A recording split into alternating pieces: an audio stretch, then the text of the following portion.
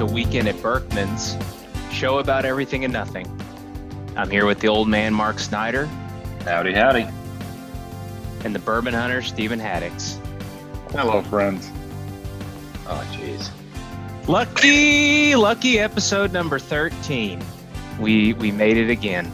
A few things I want to talk about related to the occult, but I think we got to start with wishing a happy birthday to our esteemed co-host, Stephen Haddix. Happy birthday, Stephen.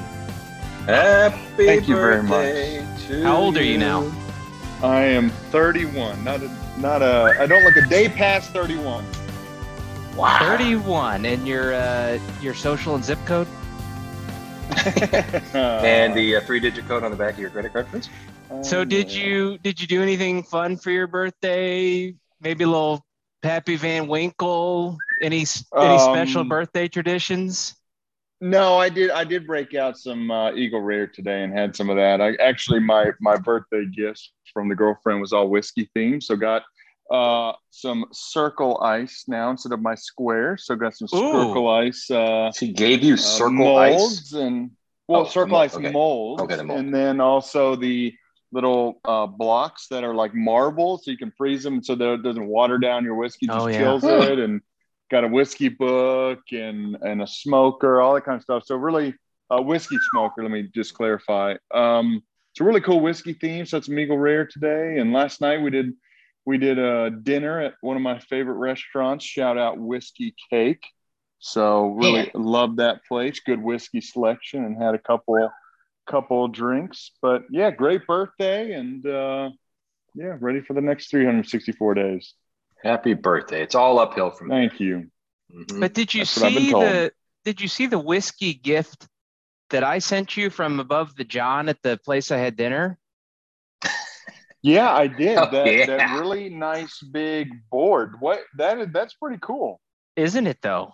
It's got all of them on there. It's got I looked for it online. I couldn't find it. So here's my question, Mike, what is the hole in the circle for? Yeah, what is that?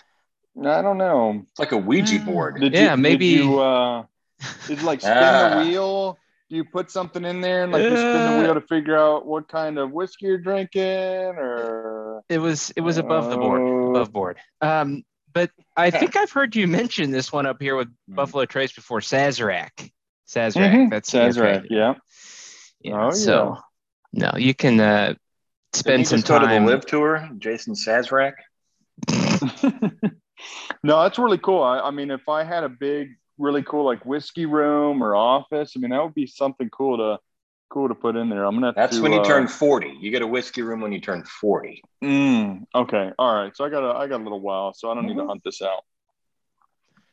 So I was thinking about episode 13, and I just trying to think about something other than the heat we've been putting up here in the drought because of La Nina, and I think there was a bit of a freshening wind here, and it got me thinking a little bit about fall. We were talking about American football last week, and was just looking forward to those fall months and Halloween, and I mean I just my mind went to how crisp it's going to be, especially up here in the Dallas area. I get a little bit more in terms of the crispness and the changing of the leaves, but you get that smell of burning wood. I even got a little bit of that over the weekend. Forget where I was. You get the chili, you get the Oktoberfest. I'm looking forward to reviewing those.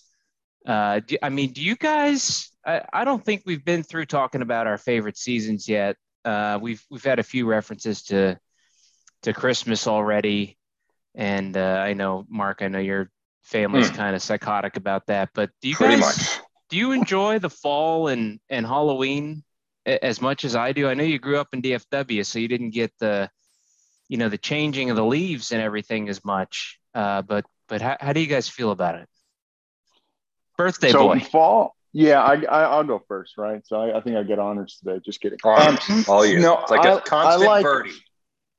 Yeah, so fall for sure, because not only are you getting like, not around Texas, but you get the changing of the leaves, the cooler weather blown back in after a hot summer, but also you get Saturdays in the fall of college football, right? So cool weather, football. I mean, my dream is to have like a big, nice covered patio with the big TV and live somewhere to when on Saturdays you can just camp it outside, have the grill or smoker going, watch football, maybe have like a little outdoor beer fridge, and just never leave your patio because it's a beautiful day and you got everything you need right there. And then you got the grass for your bathroom. Like you won't even have to go inside the house all day.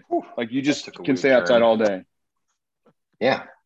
You had me till bathroom outside. I was gonna say. I mean, it's every man's dream. An outdoor man cave. It is. The restroom. Using the bathroom where our great ancestors used to go, just in the grass, just, hey, we're struggling with water down here. You got to find alternate sources. All right.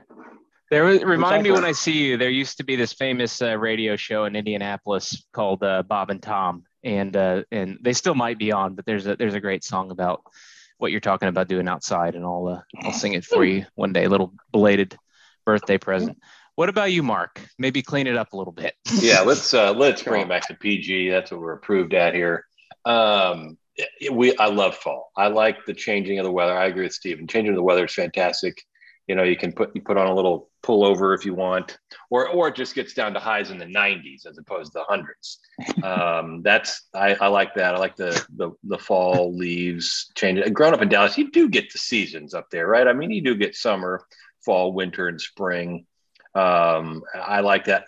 You asked about Halloween and decorating for the fall. My wife loves that, and I love my wife, so therefore I love decorating. You see the transitive property of math there. See how that works? So yeah, we generally will decorate for Halloween. We don't go as nuts for Halloween as we do for Christmas. The schematics for the Christmas decorations have already come out, and so we'll hit that in earnest the day after Halloween. That's generally what we call Halloween. It's the day you decorate for Christmas. But we love it. We like getting dressed up. We like trick or treating. I love giving out candy. I think that's a blast. So I'm a big fall guy, and I'm with Steven on fall Saturdays. To me, growing up, my brothers and I and my dad would find a way to like rig 2 TVs to watch multiple college football games back when you didn't have this picture stuff, and we'd be sitting in the living room lighting fires in the fireplace when it get cold. I mean, so to me that was fall for me, and I fondly enjoy that, and I like doing that still. So Saturdays in the fall are kind of my jam. Yeah, and I grew up, spent most of my time growing up in Indiana. We get the same sort of thing in the fall, where you get the fire going, and can remember watching watching football on Thanksgiving, and you get nice and warm while those games are on all day. I was lucky. I had a chance to live in Jersey for a few years here recently, and got a chance to do that again. Go over to some houses of friends that know how to make fires, and sit there and watch the football and enjoy that. And the other thing that was just an amazing memory and kind of like took my love of Halloween over the top was I got a chance to go over to Sleepy Hollow, New York, across the Tappan Zee. If you've ever done that, going into New York up there in Tarrytown, that was really special. Had a chance to do the haunted hayride there, go and see the cemetery, and from there it was happened to be a clear day and you could actually see into Manhattan. So that was something special too. And I got my nephew's birthday coming up in October, and there's a place there in Indy called Connor Prairie that does a little bit lighter weight version of the haunted hayride and a bunch of little other things. So I'm definitely looking forward to it. I'm done with summer. Like it's for me, it's run its course. I did see it's like no rain in the last 24 hours, and looks like there's going to be 0.05 inches on Friday. So it's gentlemen, coming. I don't want to make you jealous, but we had about 45 minutes of rain today. Heavy rain. It was nice. Wow, my kids started freaking out. Yeah, because they're like, "What is that falling from the sky?" And I'm like, "It's just rain, kids. Everything's fine." But yeah, we got some rain. It's nice. So it made my dead grass look worse. I think we can say that the Weekend at Berkman's podcast has officially canceled summer heat. Heard it here first. Canceled summer heat. I'm in. That's Steven's birthday wish. That's his birthday wish. When he blew out the candles, he thought to himself, cancel the heat.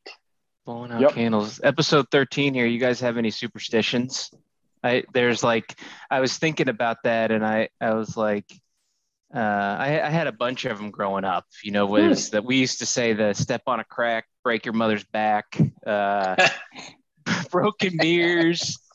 I used to have this thing where if I spun in one direction, I'd have to spin back. That may be something other than that. Might be that might be OCD or something. Yeah. I certainly do a lot of knocking on wood these days, even as an adult. But you guys have any superstitions? I love golf. I mean, I fantasize about golf. So I have a couple, but I'm not a great golfer. I mean, I can shoot in the 70s. I can also shoot 95 at will. I always keep the same number of tees in my pocket, 3. Yeah, I know that's kind of crazy. I always have to pull the tee and the ball out of my pocket at the same time. That's a weird one. Other than that, when I fly on planes, it's I always have to say the prayer right before we take off. That's a big one. I mean, that is a big one for me. And other than that, no, I'm not really terribly superstitious. I think maybe, when I play blackjack or craps or something at the in Vegas or wherever, it's like if I'm on a heater doing well, and if I've got my hand on the table, I'm going to hold my hand in the same spot. That gets a little tough, if people want you to move. I don't know, but other than that, it's mostly golf related are my superstitions. It's something around like not washing your car until the Cowboys win a title again or something. Correct. I've also I haven't washed my car since '95. It's tough. I mean, but any car you've owned. I'm in it for the long haul, Okay. And one day they'll be back. What about you, Steven? There's probably something around you're not supposed to say your birthday wish after you bought the candles or something. Ouch. There is that one. I think I partake in that superstition, but I will say I'm not superstitious. I'm a little-stitious. Shout out Michael Scott there. Shout out Michael Scott. No big deal. I wouldn't say I'm superstitious. I mean, I do things, maybe I call it methodically, right? So I traditionally put on and tie my right shoe before my left. Getting ready for bed, I do everything in the exact same order. So it's not superstitious, more as planned, methodical. Yeah, you're creature of habitual. Habit. There you go. Or habitual, OCD, but definitely, some could call it that, but nothing that is like on the golf course. No, there used to be maybe things in high school golf, but like nothing now. So yeah, not too bad. I mean, I personally like it, but I don't have anything that holds me back. Yeah. Yeah. Well, save it for local knowledge, because I'm going to ask for some superstitions to help out with something real special when we get to the end. But before we move into This Week in Golf, I do want to mention that we have a special podcast this evening. We're going to try something a little new. So we'll have a guest coming on after the drink review. So he's in the green room waiting, and hope it's going to be something special. But if it's a disaster, we can always cut it out. So nice birthday gift for you, Steven. Happy birthday. Brought you a guest. Maybe a replacement. No, just kidding. All right. Oh, here we go. All right. So let's move into This Week in Golf. Couple of large stories as usual. First one for me. I'm obviously a huge Ryder Cup fan. I was talking about the mystique being gone last episode. A ton of mystique for me in the Ryder Cup, especially because the U.S. can't win across the pond. But this was a particularly juicy story. So what kind of nickname would we give Stenson? It's like Iceman, nails. I mean, this guy, the killer. I mean, this guy, the Swedish, the Swedish assassin. Yeah. Swedish chef. Well, yeah, he always cooking something. He did Stenson? Butcher this one. So nice. He was the Ryder Cup captain for 23 in Roma, and did not see this coming. He committed to playing at Trump's in Trump Bedminster as part of the Live Tour next week. So European Ryder Cup team decided to go ahead and just sever ties with Henrik now. They've not named a replacement yet. I do want to get your take for who you think the second best replacement might be behind Monty. But some of the names that were thrown out there, Luke Donald, Paul Lowry, Thomas Bjorn, who I think was the one before Podrick's disaster when they won in France. Some others I thought about: Monty, Olafable, Clarkey. Darren Clark, yeah. Mm-hmm. So what are your guys' thoughts on this? I mean, I saw it coming a mile away. I was surprised he was still in there. I guess it was like, he just hadn't committed yet. And so as soon as it happened, it was like, boom, and it came right out of their Twitter, and that was it. So thoughts on that? Thoughts on a replacement?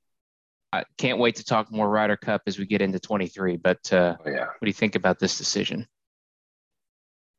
I mean, see, listen, like we've hashed and rehashed and overhashed the whole PGA Tour, DP World Tour to Live thing here. And I get that guys are making financial decisions, blah blah blah blah blah. My concern is like, where does it stop? Where does it stop? Where the tours are going to cut their nose to spite their face to really keep digging in, on not willing to give an inch.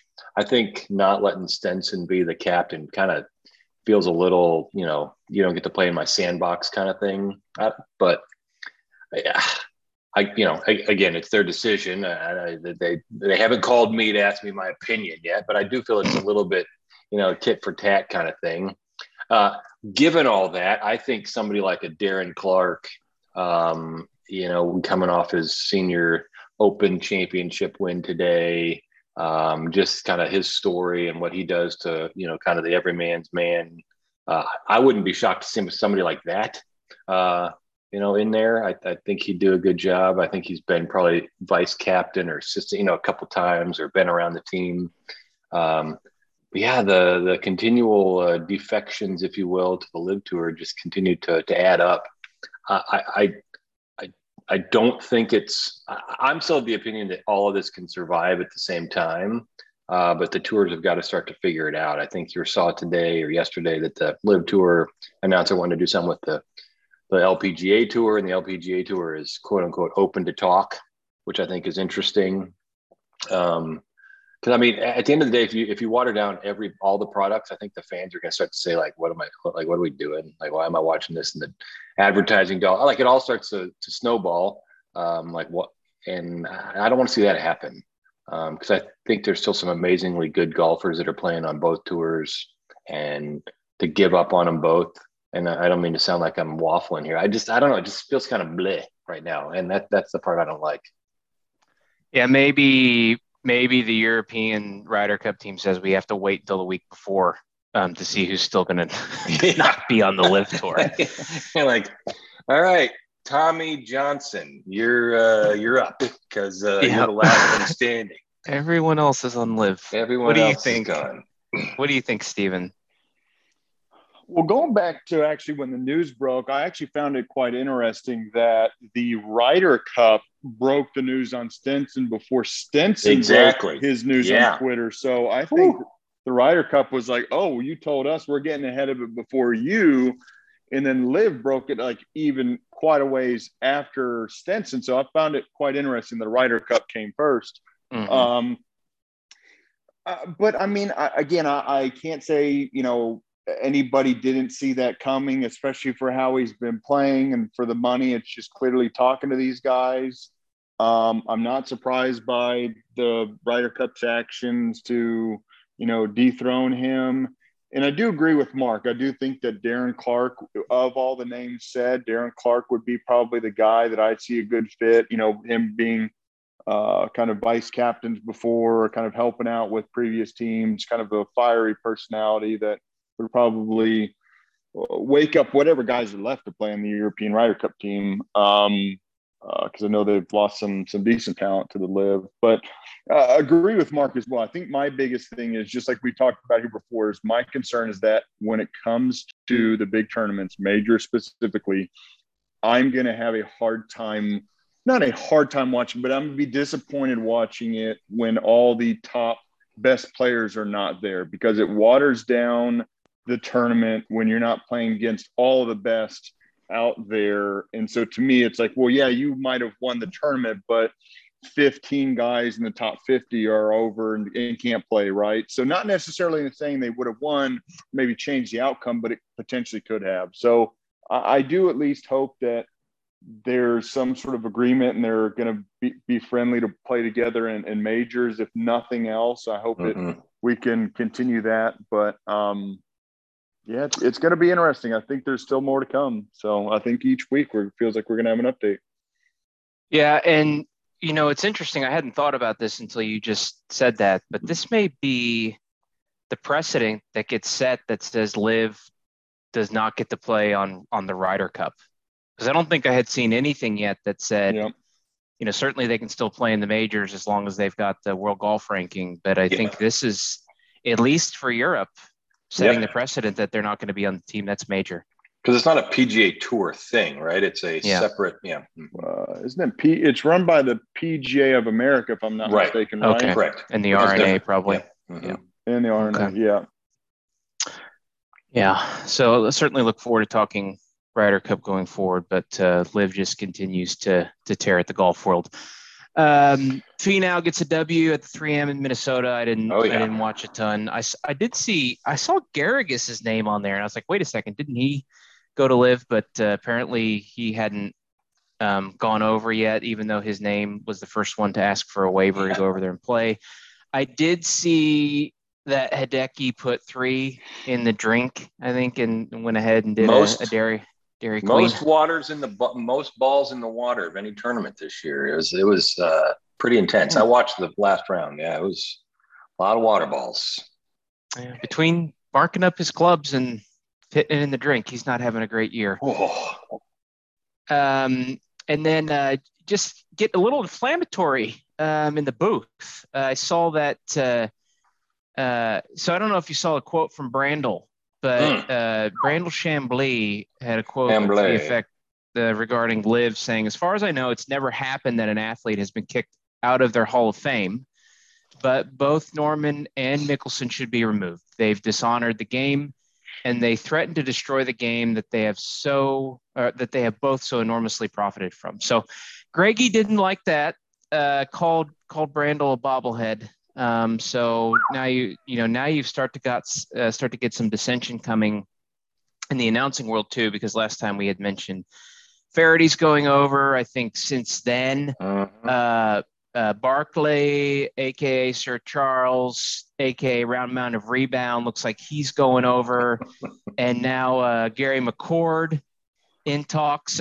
Gary said his quote was, "It'd be fun to join Faraday and Barkley in the clown car," was his quote. So, but yeah, no, Brandel, when I used to pay for the Golf Channel, I used to love, putting on Brandel and Nobilo and Faraday and I, we talked about in the past how I liked Costas and McCord, still like Maltby. How do you guys feel about either Chambly and or McCord? Like I'll let you pick either to opine on, but like I said, those sort of big personalities like Faldo and those guys, they're really the ones that drew me in, and I hope McCord comes back, even if it's for Liv, but I'd love to see him get in the booth again. McCord to me just seems like a bit of an airhead. I mean, he's got the right personality. He's got some dumb sayings. To me, he doesn't add much to the broadcast. I mean, he does have some good one-liners. So hopefully, if he goes over to Live, he can start talking about, bikini wax on the greens again. Oh, man. Bring that whole thing back. Maybe Bedminster is going to have some bikini wax from all the Trump Hawaiian tropic girls or something like that. But for me, it's Chambly. I mean, this guy, beyond mediocre golfer, didn't really do a whole lot. Acts like he was, has 50 wins under his belt, and he's like the golf version of a Stephen A. Smith, or who's the other knucklehead that is on Fox in the mornings. He's like Miller. He's like Johnny Miller, but without the wins. Exactly. I was going to say, hold on. Johnny Miller has the wins, but okay, gotcha. And that's what I can't really stand. Like, I know that this is how he gets the viewership, right? So I think these crazy, provocative thoughts, provocative statements is what helps draw some, fire on Twitter and gets people to go to Golf Channel, listen to his antics. But I'm just kind of over it. Like, to me, how much more can this guy complain about stuff and tell somebody that he shouldn't be in the Hall of Fame? Like, I'd be okay if Nicholas was saying, hey, I'm a Hall of Famer and I don't want them to be my peer. I'm okay with that, at least them saying that. But a non-Hall of Famer saying you don't deserve that anymore, I'm sorry, but you didn't even sniff the jack. You didn't even sniff the Hall. So, like, dude, like, you're not even qualified to be the janitor of the Hall of Fame. So it's like, at this point, just like, stop making the dumb statements and just like stay in your lane is personally how I feel about it. Yeah, I'm with you. Like, I give the guy the benefit of the doubt early on. Again, not to get on the political side of what you believe of the Live and the backing of the funds and all that kind of, like, he definitely railed on that, which, again, I respect somebody that, sticks to their opinion in some of these situations and holds to it even in the line of fire. I'm not saying I agree or disagree with their opinions or their stance, but it's like, okay, I got it. But it is continually, every second of every time he's on, it's like, that's what he's talking about. It's like, oh my gosh. Like, again, I believe sports in general is kind of an opportunity to get away from the mundane day in the life of, what we're doing here on earth. And I like being able to turn on the TV and just watch sports and hear people talk about sports and not turn it into some political mumbo jumbo. And again, every sport has been doing over the last 5 to 6. I'm just like, blah. It's like, I like watching sports. I like watching football and baseball and basketball. Like, I do. That's all I want to watch. And so I'm tired of it too. I respect, that you have opinions and all that kind of stuff. That's cool. Okay. So that's Chambly. McCord, I do think that we owe a lot to him for changing the way the golf world looks at broadcasting. I listened to a podcast about him and, and he was on there talking about how he helped change. He was one of the first to change the way in which they do, broadcasting of golf. So I applaud that. I think, he's gotten some raw deals here and there. And then he also deserves some of that, to his own admission. If he comes back and joins the Live Tour, teams up with Faraday and others, I'm kind of interested in that because I like those guys. They made it interesting to me and fun. But again, they also were commentating on a good product. I'm not interested in watching guys that, aren't going to break 80 and they're out there talking about it. I'm like, not my thing. But we'll see. We'll see where it goes. If that's the case with him and Charles Barkley, that could be a real interesting clown show, as he said.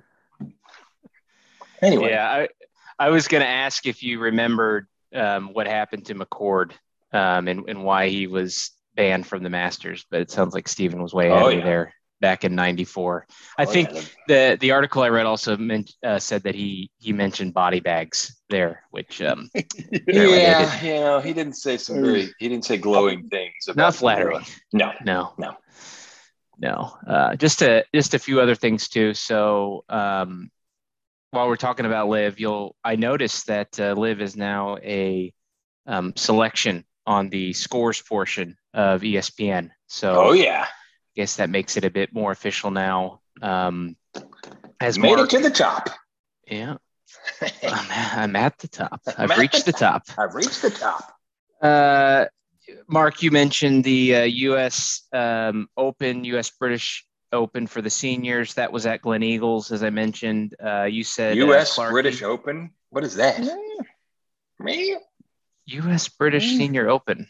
It's not the U.S. It's just the senior See, British here's Open. the problem: is I'm so focused on whether I call it the Open or the British Open that I just completely got it wrong. So let me try that again. So the Senior British Open at Glen Eagles or the Senior Open, your choice. Senior Open, either way. Clarkey got the win there, Darren Clark. But I know you love to hate him, Mark, but Colin was only 3 back, -7. I know. Colin Montgomery, so still contending.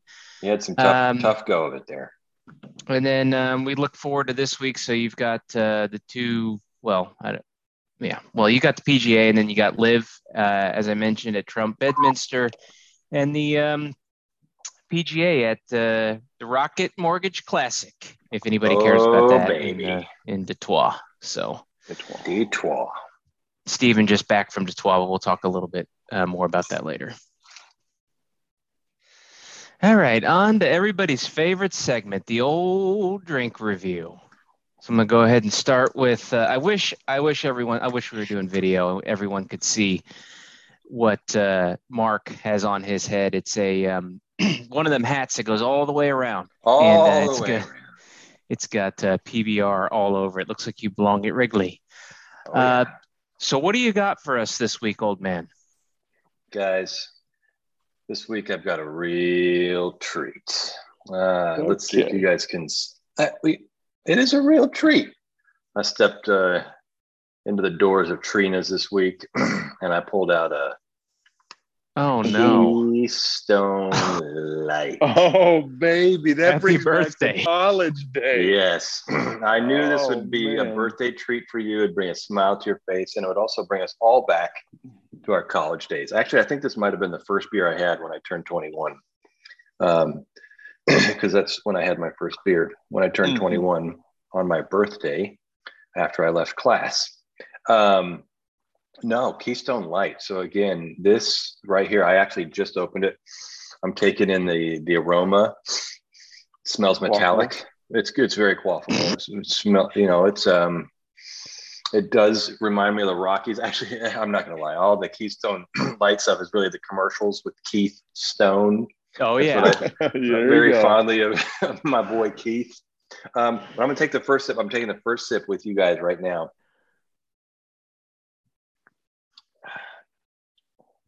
That sounded good. Oh man, it is good. It's got a unique flavor. It's not, last week, if you guys listened, you heard me struggle through that beer. This one, I am not going to struggle. I'm going to tell you that right now.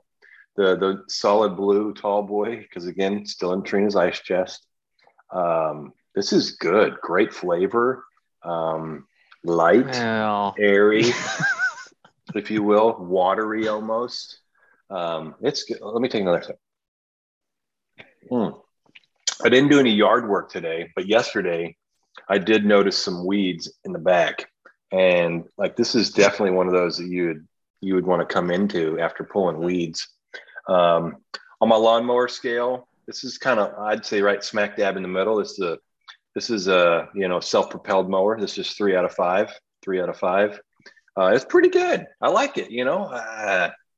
For the price point too, it was like $1.27 with tax. That's not bad. So, I mean, if you're a value investor like I am, Keystone Light could be your beer of choice. I'm a recommend. I'm not a strong recommend. I'm a recommend on this. I'm not going to lie. Looking at the blue can, knowing it's not Bud Light really brings back memories to the college days, because you could get like a cube of these things for like 30 rack. Yeah. I mean, you could pitch in $2 and have like 10 beers, with 2 of your other buddies. But Keystone Light, I think I did some research because I like to do research, in 1985 or 86, maybe is when they started this. 89 is when it came out as we know it today. They're known as a light-bodied, crisp, smooth beer. This isn't a fully loaded Keystone. This is a Keystone Light. And again, it's in the blue can. Go get it. Try you one. It's not going to set you back much. $1.27 with tax. It's a pretty good deal. Anyway. Yeah. That's me, Mr. Domestic. Keystone Light. Give it a whirl. I'm glad you mentioned Keystone. Yeah, that. Oh yeah. Yeah, I just remember it being real cheap. It was about $10 for 30 beers. Inflation or something like that. has not hit Keystone Light like other products. Yeah. Should tell me something probably, but I went with it anyway. All right. Thanks, Mark. Absolutely. Steven, what do we got for the birthday? This week, throwing it back to the birthday again, this was actually, I'm going to give a shout out to our buddy Miles here. This is a birthday gift from Miles. This is TX Whiskey. What a guy. Out of Fort Worth, Texas. So this is a blended whiskey here. And you can see the nice Americana on top. They got the red and white stripe and the stars on top. It's definitely Americana, Texas. Be it that, yeah, a little kind of similar to PBR. I agree, Mark. This is an 82 proof whiskey. It's blended, so it's a little bit more mellow than some stuff I drink. Like I said, it's out of Fort Worth. It's pretty good. I threw this on my new, like I already noted, circle round ice molds, and it's almost gone now. But really good. It's good stuff. I mean, this is the first time I've had this in probably 4 or 5 years when I was first getting back into whiskey, kind of from my college days. This is one of the first bottles I bought and had a couple of these. So it's been a while. So nice to have it again. And just like I remember. But for a Texas whiskey, I would say this one is very good. There's Texas whiskeys are not as aged yet as Kentucky and those, but I would say for younger, mild and kind of smooth whiskey from Texas, I would say it's actually pretty dang good. It's definitely a good buy. Definitely, it's a recommend for Texas whiskey. And shout out and thank you to our buddy Miles, a listener of the pod. Oh, we love those. Remind me and the fans, what kind of water do you use for those molds, those balls, those cubes? So I'm just using refrigerated filtered, but to get clear ice, I think you have to use distilled water, if I'm not mistaken, something like that. So I have no preference on that. I mean, if I really wanted to impress some folks, I might go get a bottle of distilled, but I only need to impress myself, and there's no need. So I'm just using the nice water filtered from my fridge that I replace that filter often, so I know it's good stuff, and that's good enough for me. If the water from the ice starts to factor in, you're drinking it too slow in my book. Yeah, seriously. Bingo. Especially on your birthday. All right. Thank you, birthday boy. Bourbon Hunter. Okay, so for me, I had given up all hope on the Belhaven, and but I was not to be denied, and I have brought you a special birthday treat, Steven. And this is the Belhaven, and it's a nice can. That some of the writing looks like something from a kindergartner, but it is a Scottish ale, established in 1719. Rich, nutty, smooth. It's got a tale for you. I'll read you a tale for your birthday, Steven. Belhaven Brewery. Belhaven, or Beautiful Bay, in quotes, nestles among the rolling barley fields of Scotland's beautiful east coast. For 300 years, we have brewed in this place using only the finest ingredients. Continuing that long tradition, our signature Scottish ale is brewed from 100% Scottish pale and crystal barley malts for a nutty biscuit character, balanced with a subtle spiciness from Challenger and Goldings hops.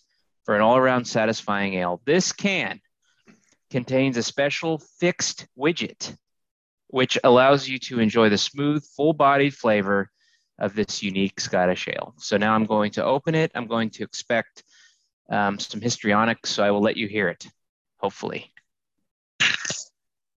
Oh, that was a solid opening. Wow. That was neat. They know how to make their cans over there.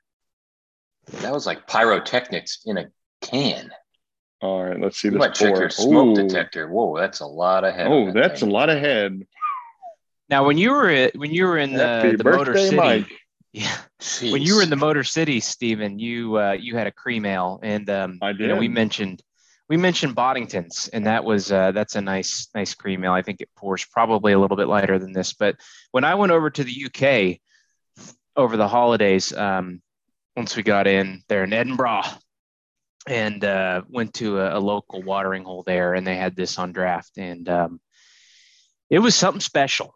Now you may not like it, but you can see if I'll let it sit here. Looks I'll like just, a latte. It's gonna take 10 minutes for that head to go down before you can enjoy a sip of the beverage. Yeah. Contrary to popular belief, I'm not drunk already after that U.S.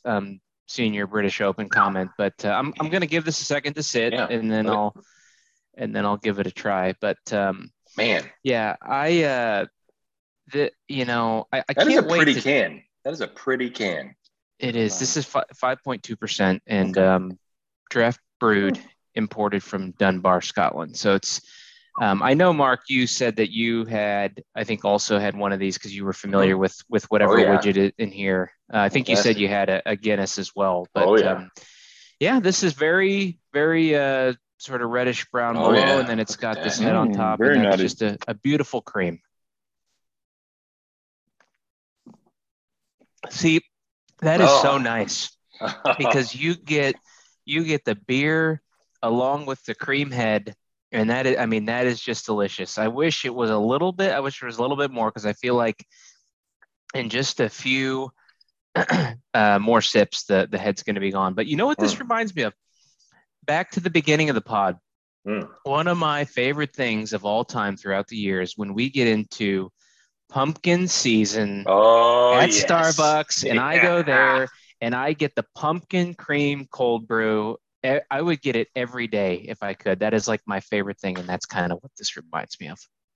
Yeah, it's almost PSL season, pumpkin spice muffins. Oh, baby. Yeah, that's another. We missed that with the fall. We talked about the weather in football. We completely missed pumpkin season. Shame on us. Yep. You just fix the air of our way, Steven. Thanks for bringing that back. PSL. It's amazing. I mean, it's you joke, but it's end of July here. We're going to be in August before you know it, and that's when the Oktoberfest start rolling on the shelves, baby. Oh, baby. All right. Well, we're as I promised, we've got a special segment this evening, and we're going to mess with success here. Start a new segment called "Welcome to the Pros," and we've got a special guest. Of course, we haven't figured out the video yet on this podcast, so you can't see him, but want to just do a quick introduction here. I think we've had some decent chemistry for 12 episodes, so we've toyed around with the idea of a guest, maybe a tryout for replacement host, but let's try something new here. What's the saying? If you're not moving, you're standing still. So if it ain't broke, don't fix it. Okay. But we're going to go ahead and do that anyway. So this is the biggest guest that we've ever had here on this podcast, and literally the biggest, probably more successful than the three of us combined. I mean, I wish I had hair like that. I don't know how you get hair like that, but want to welcome my dear friend and inspiration, Mr. Terry Bowles, to the podcast. Welcome to Weekend at Berkman's. Did anyone ever call you Terry the Terrible? Do you have any good nicknames? I've had a lot of good nicknames. Terry the Terrible is one of them. Yes, Mike. Ray Liotta is another. R.I.P. R.I.P. Ray. There's been many nicknames over my years. Yes, and thank you for inviting me as the first guest to the pod. Thank you. Yeah, absolutely. So I've got a few topics here that I want to talk to you about. One thing you ought to know about Terry is he's like what we call a Northeasterner. So grew up north side of Philly there. And so one of the things we're kind of a Texas centric podcast, fortunately or unfortunately. So want to kind of broaden our horizons here a little bit. And you grew up there in PA, Pennsylvania, Keystone State. Shout out to Mark's Beer there. Whoop. So just, want to get your take. What's for the many millions of fans out there, what's like a highlight and a low light of growing up there in Pennsylvania or the Northeast? Well, there are 0 lowlights, but let me focus on the highlights. Oh boy. Here we go. First off, Mark, so I've spent half my life in Texas now, half in Pennsylvania, if you can believe that. Becoming a little long in the tooth myself, just like the old man, as I hear on your podcast frequently. So I think the highlight and low light are actually the same thing coming out of Philly. We are die-hard, passionate sports fans. Mm-hmm. And unfortunately, we never win. And so, it's you put your heart into it and then you get it ripped out. I remember the 90s with the Flyers, the Eagles a few different times. I got McNabb vomiting all over the field. So like I'd say the highlight and the low light are both the same exact thing. I love Philly sports. As you know, Mike, 4 kids and all of them are Philly fans, which is a good thing because they've all been born in Texas but moved around the world a few times. But they're also passionate Philly fans, and it's been pretty tough for us. But I'd say that's the highlight and the low light. If I picked one other highlight, is the Jersey Shore is about an hour and a half drive from PA. And so we had a beach house there growing up, mid 80s through mid 90s. Every summer, 3 months, selling newspapers on the beach down at the Jersey Shore, going up to the newspaper machines, trying to find quarters in the slot that people didn't cash out. Like that was my childhood. So that was another highlight, is how close the Jersey Shore is to my home. So it's kind of hard to explain to people. There's a joke comes out of Chicago that's they got a week of summer up there, and it's hard to explain to people how excited the people in Jersey and Philly and the area get to go to the shore during the summer. And it's just like you get such a short time frame when the weather's actually worth a damn. When you come out of the winter, you come out of the cold, and there's something special about getting there on the boardwalk and the arcade games and the greasy food and the people. Maybe you can give. The boardwalk. I'll give you some boardwalk stories. So you got Maury's and Mariners Pier with a lot of great rides, water park. But our staple was the candy wheel. I'm surprised any of us have teeth. We would go to the candy wheel and we would win boxes of lemon heads. Yes. And that thing, entire box, family of 7, 5, I have 4 siblings, my parents, and we would go through a box of lemon heads in about 2 or 3 days. And a box, I mean, not the little box. It was like 24 of those little boxes. And three days later, we'd all be up there trying to win more lemon heads on the boardwalk. And then we'd go get Curly's fries, put on 10 pounds that night. You get a Curly's fries with whiz, dear Lord, it's pretty good. So I'm sorry, what did you say? With some whiz? Is this like a issue in the bathroom? It's afterwards, usually. Yep, it's afterwards. Nothing. Cheese whiz, Mark. Cheese whiz. Yeah. I knew that. I'd studied. I was preparing for you. I forgot. Yeah, it's okay. They don't have it in Oklahoma. That's fine. They don't. Okay. Well, if you're one of our listeners and you haven't made it to the Jersey Shore, you need to make sure you do that before you die. It's definitely a scene to behold. Did you ever see Snooki there? Well, it depends there's a lot of beaches up and down the coast. I saw many, many Snookies before there was a Snooki. Not everybody there is Snooki. There's a great I big didn't world. Say everybody was. I just wanted to, I'm trying to get, I can't see the sights and the sounds and the smells. And so I want to be there with Terry. And that's what I'm trying to do. And for the listeners that care, that's what I'm trying to bring, Mike. I'm trying to bring some new understanding of the Jersey Shore. Thank you, Terry, for answering my question. No problem, Mark. And I would say you want some sights and sounds, that's fine. You don't want the smells. That's what I was worried about. Yeah. So I just want to be careful what you're asking for here. If you want the smells of the Jersey Shore, right. I can tell you which ones to go to if that's the case. Got it. Thank you. Terry seems like a Jim Tan laundry guy as well. So GTL. Let's move back inland a little bit. So one of the things we do on here, Terry, as you're aware, is the drink review. And so I have a special affinity for Victory Brewing out of, I'm going to say this wrong, you can correct me, Donington, PA. And honestly, especially for the time that I lived there, as the viewers know, I always thought of, beer from that area in PA as Yingling.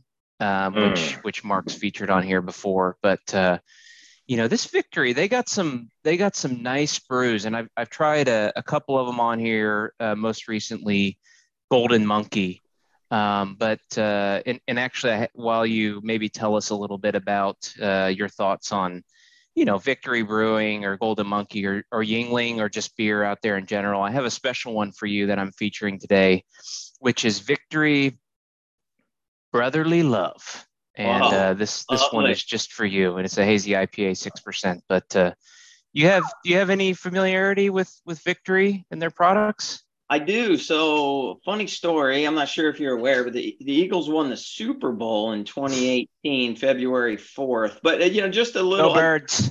I talk about it 2 times a day, so this was my second. But of course we hosted a party at the house, and I guess my youngest kid was, he would have been 6 months old about.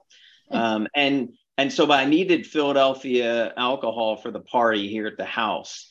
And at the time I could only get Yingling in Louisiana. So I went and got some Yingling from Louisiana, drove out there, and came back. And then I'm like, I need some more stuff. So I got Rolling Rock, and I got this weird beer from Victory Brewing called Golden Monkey.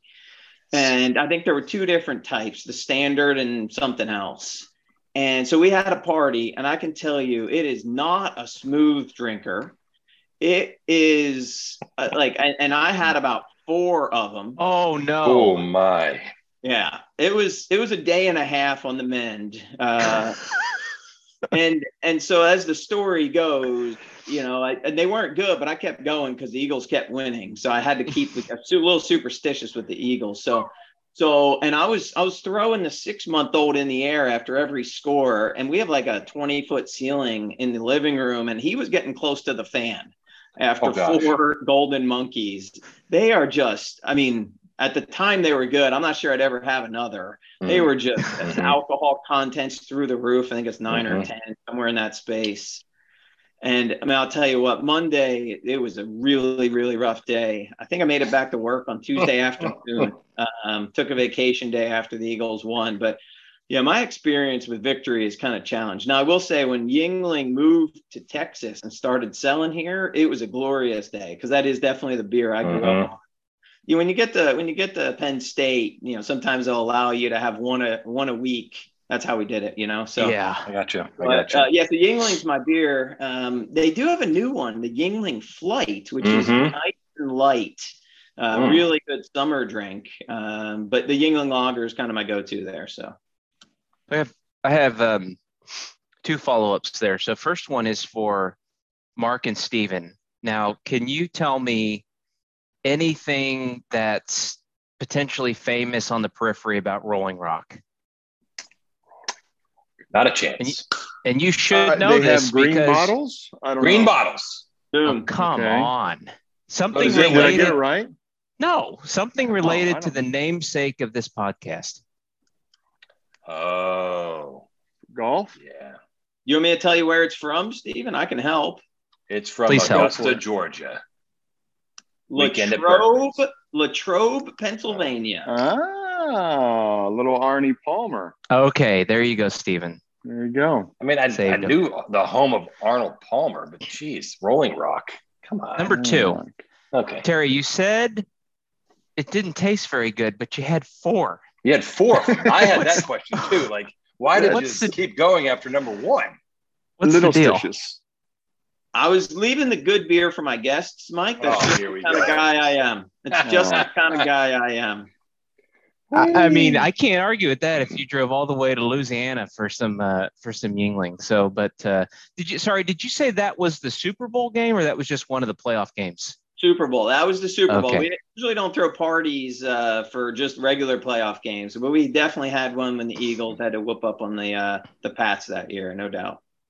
Okay. And I'm going to ask you a little bit more about the cuisine of Philly. We'll get to that a little later. I'm sure you had some at that party. But we do need to talk a little bit about golf while we're on this podcast, on our march towards Augusta eventually. But one day, just curious, what's your take on live? And do you think it's good for the game? It continues to, now you got Faraday going over, and then Stenson is just. We opined earlier on this pod that the decision that the European Ryder Cup team has made with Stenson now not being captain means no live people, at least on the European side, can be affiliated with the Ryder Cup. So that could be a potential bombshell precedent. But I'm just curious, what are your thoughts on live? Yeah, I mean, the PGA clearly didn't take it serious enough because the floodgates have now opened. The other thing that comes to mind, if you take who's funding it out and you take who's running it out, which cause a lot of emotion, I mean, they're in essence setting up like an F1 or, like European soccer team structure, which is, on the surface, it doesn't really match what we're used to on a week in, week out basis. But for me, you think, the Ryder Cup is all about team, and the team element is actually incredibly intriguing for me. And in the next year, do I think it's going to catch on? Not necessarily, but then you look, I mean, everyone's got to start somewhere. And, and then of course the emotions are as to who's funding it and who's running it. Right. But with all the people going over there, there's something to this. And then not only are they giving them big paydays, it's also, they're getting, franchise, part ownerships you're hearing now. And all of a sudden everyone can't run to it quick enough, which is pretty interesting. So, I definitely think within 12 months, there's going to be a pretty broad awakening across the global golf arena. And do I think live is for the better? Well, I mean, change often, has to happen at some point to move on. And the PGA Tour being set up, as a tax exempt entity, I mean, are the players happy that all that money is going to charity? I mean, yeah, it's a great cause, but other professional sports don't have it.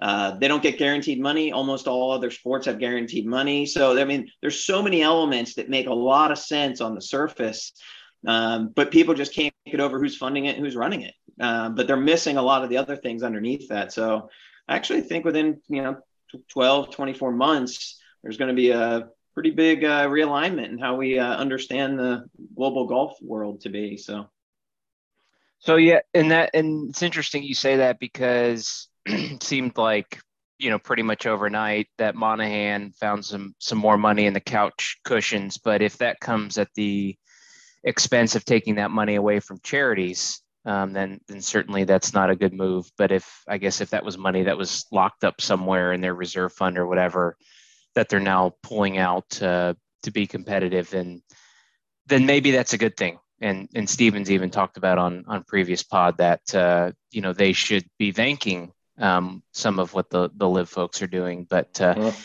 it's pretty serious.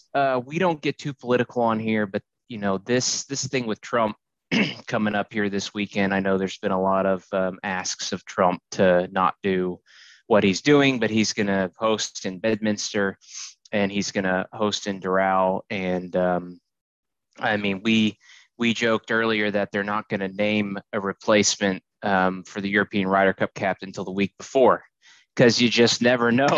Yeah.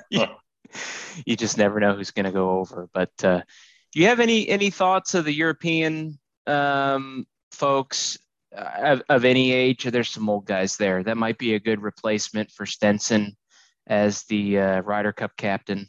Yeah, I'm not sure who's left. The only one left, I think, is like Eddie Pepperell. He seems to talk about this a lot, but he's the only one who left.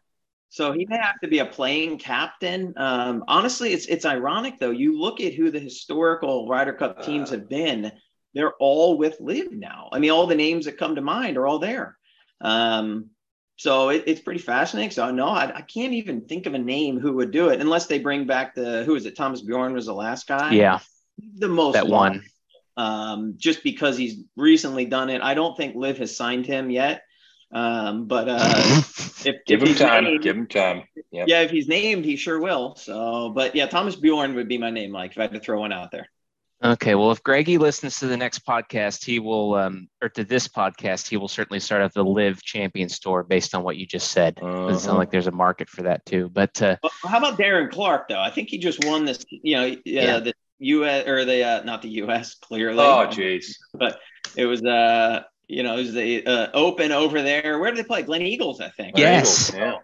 Darren Clark. He was. It looks like hasn't missed a meal in about 3 years, but he did win that tournament. He did really well for himself. So that was good. Okay, but second time tonight, Mike. I got to call it out. That it was called the U.S. Senior British Open. It's too hard when you. It's a lot of throw in stuff. senior. A lot to remember. Yeah. I got you. PGA Tour champions, and then you got the Senior British Open. Hey, they US. got 5 majors. It's a little confusing. I get a lot of majors. A lot of big ones. But a lot of big ones.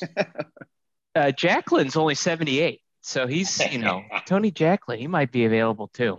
Big time winner. Okay, so you talked about I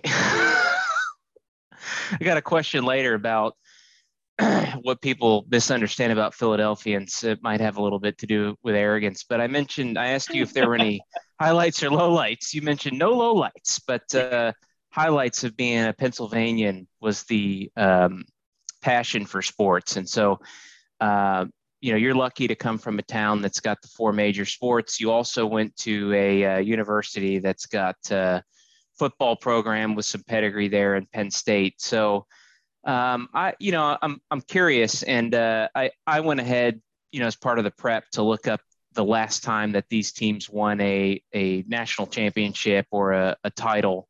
But I'm just curious from your side, given how many different teams from Philadelphia and Penn State that you have to choose from, like which team, and maybe this, if we asked you this in 2017, the answer might be a little bit different. But which team, either Penn State or any of those pro teams winning a title would bring you the most joy, and why? Even though the Eagles are the most recent, it'd still probably be the Eagles. Big NFL fan. Oh. In my lifetime. Well, first off, in your prep, Mike, if you don't mind me flipping the script a little, did the 94 Penn State team come up as a champion when we should have, or like on the dark web, there are sites that say we won it? I just want to be clear. So I will allow you to flip the script if you can explain to me what the hell unclaimed title means. Oh, so there was no formal championship, and I'm pretty certain there were a few teams undefeated, and I'm pretty certain one of them was in the pocket of a bunch of guys who voted. So that's what unclaimed means. So 94 with Kijana Carter, Terry Collins, a pretty stacked team. And for me, it was clearly a championship. So I would say Eagles are number 1, like Penn State's number 2. And if I went right down the list, I've always been a big hockey fan, huge Flyers fan. I don't think it's going to happen until my kids, have kids, but I would say Flyers would be next for me. And then, Sixers and Phillies somewhere in there as well. But yeah, Eagles would still be number 1 for me.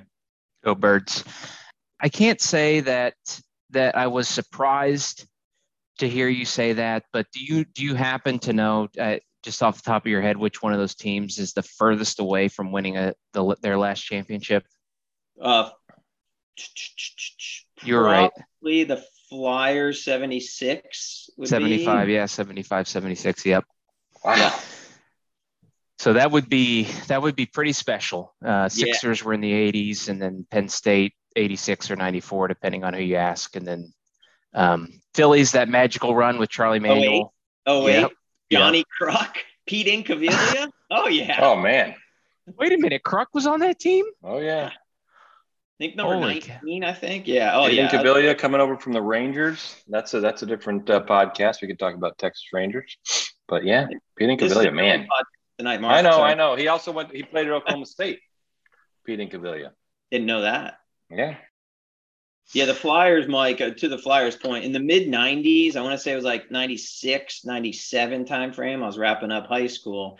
They went up against the Red Wings a few years and just heartbreaking finals losses. They just ripped my heart out. And I played hockey growing up, and that was really, really tough. So, were those Iserman years?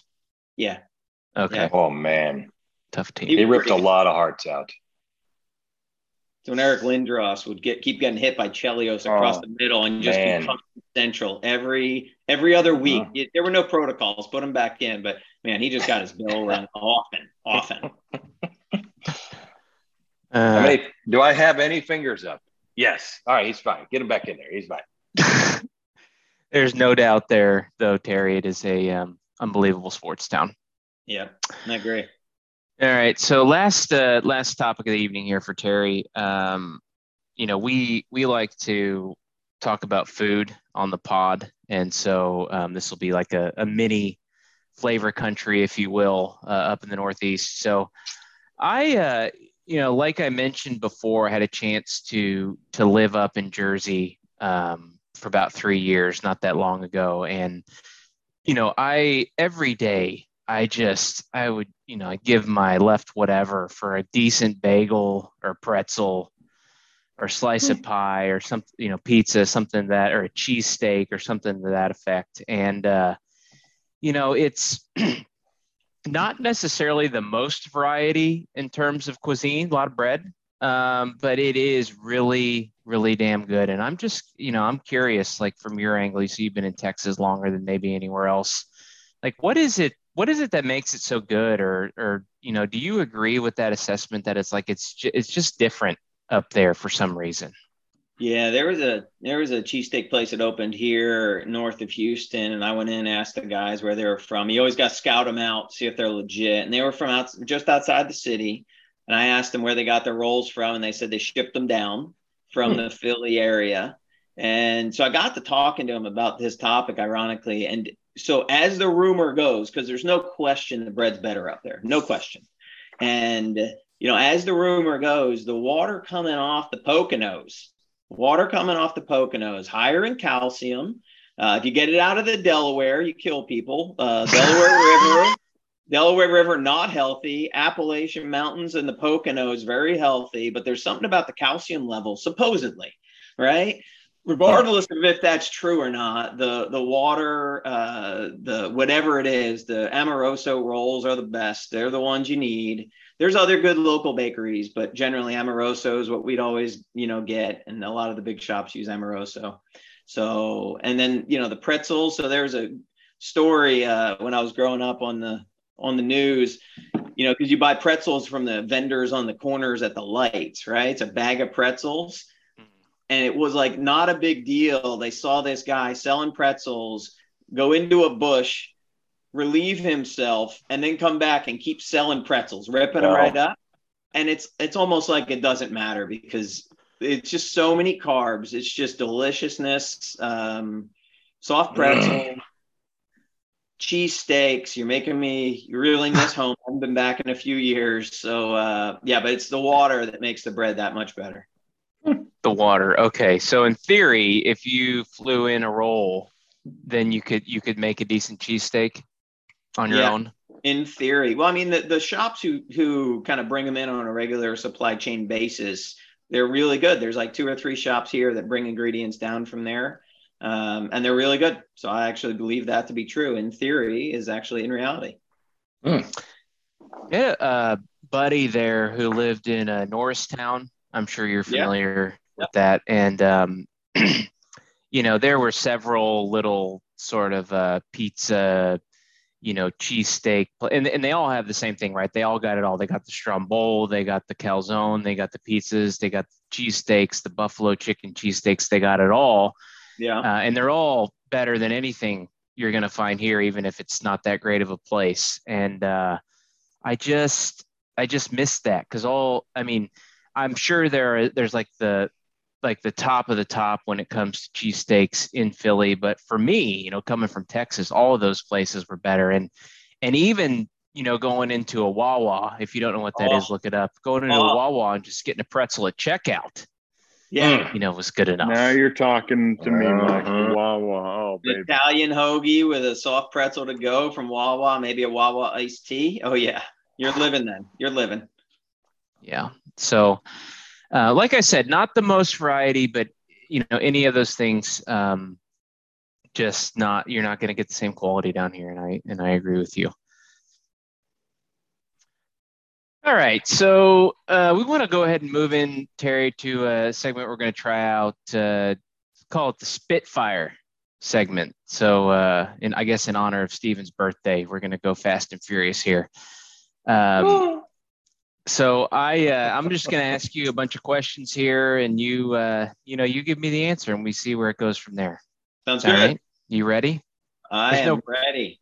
Okay. There's no prize here, but I will tell you Tuesday, the drawing for the Mega Millions approaching 800 million. So there's a free tip.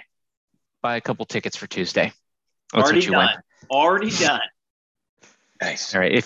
If you win, you now have to split it with the pod. Make sure you gamble responsibly. Already done. Go ahead. No, what we like to say on Weekend at Berkman's is if you don't play, you can't win. So let's play the Spitfire segment. All right, here we go. Your favorite memory of college at Penn State, the Pennsylvania State University. The is trademarked by Ohio State, by the way. Yeah. Anytime we beat Ohio State in anything is up there, but probably the highlight while I was there was Joe Paterno's 300th win. Bowling Green, my freshman year, it was tears in the eyes of people. I mean, Joe Pa meant a lot to that university throughout my time there. And that's probably the most memorable is number 300 for Joe Pa. All right, I'm gonna have to look up if 300 is. I'm assuming it's a lot, but I don't know where that is in the pantheon, so I'm gonna have to look that up. They played 12 games a year. I mean, think about how many seasons that is, Mike. Okay, sorry. A lot of football. That's a lot of football. All right. Your worst flight experience. Oh, this one's easy for me. Living in Singapore in 2007. Flew from there to Newark to go to my brother's wedding, and we only had one kid at the time. It was his first birthday, and since we were paying for the tickets, we got a bassinet seat in the back on a bulkhead. So me and my wife and the baby, and it was over Russia, over the North Pole, 18 and a half hours, the longest commercial flight. And turns out that baby didn't want to sleep. It was atrocious. And as the story goes, we finally get him to sleep, put him in the bassinet, strap him in, and then turbulence hits, and they're like, you need to take that baby out of the bassinet. And I turned to the lady and I said, you take that baby out of the bassinet. Where's he going? Let's say it rattles a little bit. He's as good as gold in there. So terrible, terrible flight experience. Oh man, that's we're just willing cruel. to take that risk. Yes, cruel and unusual 18 hours. I tell you what, though, Steven just came back from Detroit after eating 2 coney dogs. So just be glad you weren't on that flight coming back. Yeah. All right. Okay. Real point of contention here on the pod: boneless or boneless wings? Oh, yeah. It's not. Notice really I didn't say bone in. Yeah, focus, Terry. Focus. I like wings more than nuggets. That's what I'll say. So you can figure out what that means. It is clear that a bone in. Actually, I had that for lunch over at the golf course today, and they had bones in them, and they were delicious. I am not really a boneless. It's a lot of work fan. for some chicken. A lot of work for some chicken. I will say that my lovely wife, she likes the boneless. So smart. You know, you married up. Although I'm a big bone-in fan, she is a dry rub, boneless kind of person. So the reality is each their own, you know? Did she happen to go to any Ivy League, like, prestigious school?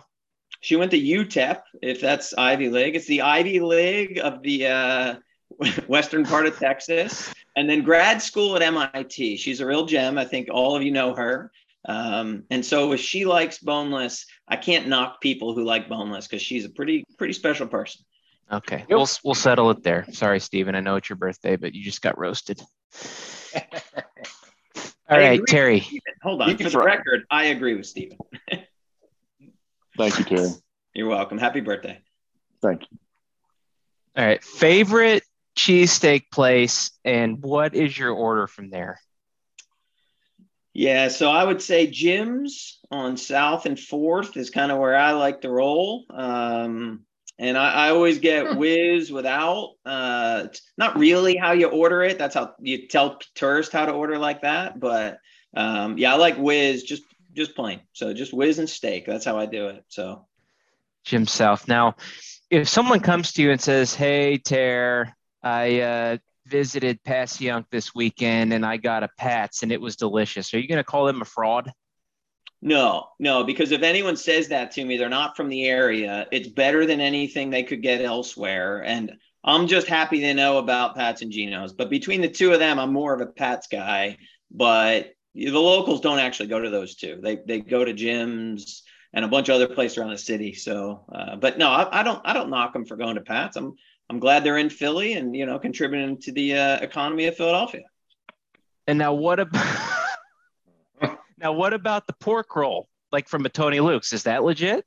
Yeah, so pork rolls. I'm going on a family vacation in a week. We'll be up in Deep Creek Lake, Maryland. And my brother already said I'm bringing the bacon and the pork roll every morning. Yes. Big slabs of pork roll. So Oh, baby. you don't get that down here. You don't get scrapple and pork roll like you get in the Northeast.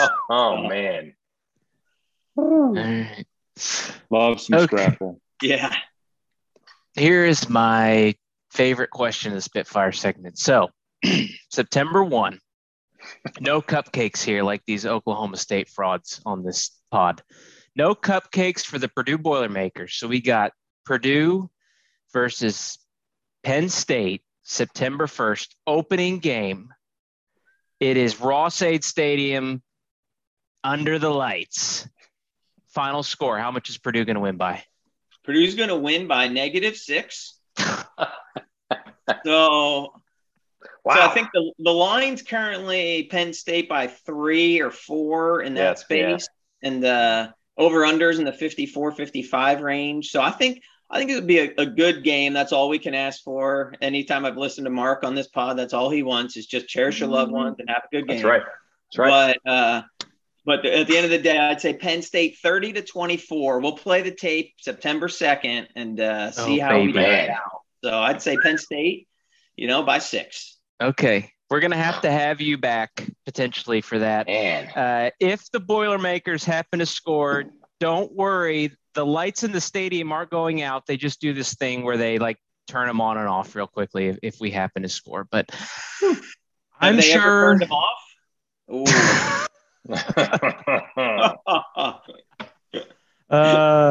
I'm sure I'll be heartbroken, but I'm looking forward to that. The entire time I went there, the first 4 or 5 games were, Bowling Green State, Toledo, Topeka, Tulsa. We were always 4-0, 5-0. But, this time, for some reason, starting with Penn State, decent opponent. So it's going to be fun, Tara. Be great. With that in mind, what is Penn State's biggest rival? For our perspective, we would say either the Ohio State or University of Michigan. They would be the two. From their perspective, they barely know we exist sometimes, but that's okay. Yeah, it's one of the two of those. And then locally, it's got to be Pitt, right? Because, Pitt, it's their world when they play us. And I have a sister and a brother who both went to Pitt. And, so locally in Pennsylvania, it's got to be Pitt. But I would say Ohio State if I'm picking one. Okay. And then the next to win a title between all the 4 Philly teams that we talked about in Penn State football. Next to win a title, I've seen some tweets with Skinny James Harden now, and giving up $15 million of a max. He really seems dedicated to winning one. I would say the Sixers probably have the best chance in the next 2 years. And then right after they win it, I think the Eagles would be the next to win it. But once we get rid of Jalen Hurts and get a stud quarterback next year, so it should be great. Well, I would say the Sixers next to win the title. Okay. What is the best Philly mascot and why? Yeah, when I was got some growing up, really strong choices here. I don't really know if we do. There was only one when I was growing up, and it was kind of the Philly Fanatic. Yeah. And I, and then Gritty comes in. I was already out of Philly, but still track the Flyers. I'm like, what is that thing? And you look them up, and it was one of those where you're like, it just describes it like a big orange thing. And I'm like, yeah, that's about what it looks like. So I would say the Philly Fanatic. That's what I grew up with, and all the others are a little late to the party, in my opinion. Well, you didn't mention Fang from the Philadelphia Union, so that's a heartwarming tale of a normal snake who grew up on the banks of the Delaware and only had one dream, which was to play soccer. So, I don't know. I thought you had some strong choices there. You didn't mention Swoop, but I guess everyone knows the Fanatic. That's a staple. Yeah. So you're a halfway decent golfer. Part of reason why you're our first guest. So what's your favorite golf course? And I'll let you define favorite, best or fun time or best score, or whatever. What's your favorite golf course you've played? And then what do you think the best course will be that you play before you die? It's kind of like picking your kid. So I got 4 kids, so I may go 3 or 4 different courses. In the U.S., the best course I played is Pasatiempo. Out in California, it was a trip with Spyglass, Pebble Beach, and Pasatiempo. Pretty special trip, whirlwind. Pasatiempo is just fantastic. Just the design, everything about it is perfection. I loved it. Ireland, I'd say I got to give a shout out to, we played 7 courses out there, but 3 of them, I'd say like Lahinch, Tralee, and then Old Head. And Old Head is like the Pebble Beach of Ireland. It was incredible. The cliffs where the pirates used to come into the little coves. I just loved everything about Irish golf. Love everything. That's the kind of golf to the day I die, if I can play, links golf, I would. So they're absolutely probably the top 3. And I played, I think, in the US like 17 of the top 100 that you can play. But they'd be the top ones. And then, the one I'm gonna play, I'm holding out my hopes for good old Augusta National. Oh man. There's a few friends of mine. There may be some ins there, so longer term. But I would say Augusta National before I die. Okay. I was hoping you were going to say that. I know you're playing Pinehurst here in a bit, and I was hoping you wouldn't settle for that. So we're about hopes and dreams here at Weekend of Berkman. So I hope you get there. I do want to check on the birthday boy. I know that you are a massive fan of West Coast golf. Have you played Pasatiempo? What are your thoughts on that versus Cypress and Pebble and Spyglass and all those? Yeah, have not played Pasatiempo. I've been over to the West Coast. I've played in Oregon. I've played in California, like in Carmel Valley. So in from Pebble Beach and Monterey Peninsula. But that is next on my list. I had the opportunity to play at Spyglass one afternoon, but stupidly turned it down. I was dead set on Pebble Beach, but I couldn't get a tee time that was a guaranteed finish. But love it over there. It's fun. I mean, to me, when you can see the water like that, even Torrey Pines, love Torrey. Well, I should say I like Torrey. They kind of let the Muni go when the big tournament's not around. But it's good. I mean, when you got the nice, great weather and can see the beaches and cliffs, I mean, it's good golf. There's no doubt about it. Next up is playing the Bandon course. That's where I want to go next. All right. And I agree with Old Head, and I'll tell a story about that in a future pod. All right. So this one, you get to pick one of 3 random common phrases or concepts to explain the meaning of. And I'm not going to fact check you, so if you're wrong, nobody will know the difference unless they know it. Number 1, how is a diesel engine different than regular gasoline? Number 2, what is the meaning of the term dropship? Or number 3, what does the scroll lock on your keyboard do? All right, the scroll lock on the keyboard locks your ability to scroll. Okay. All right. I guess he wins. Well said.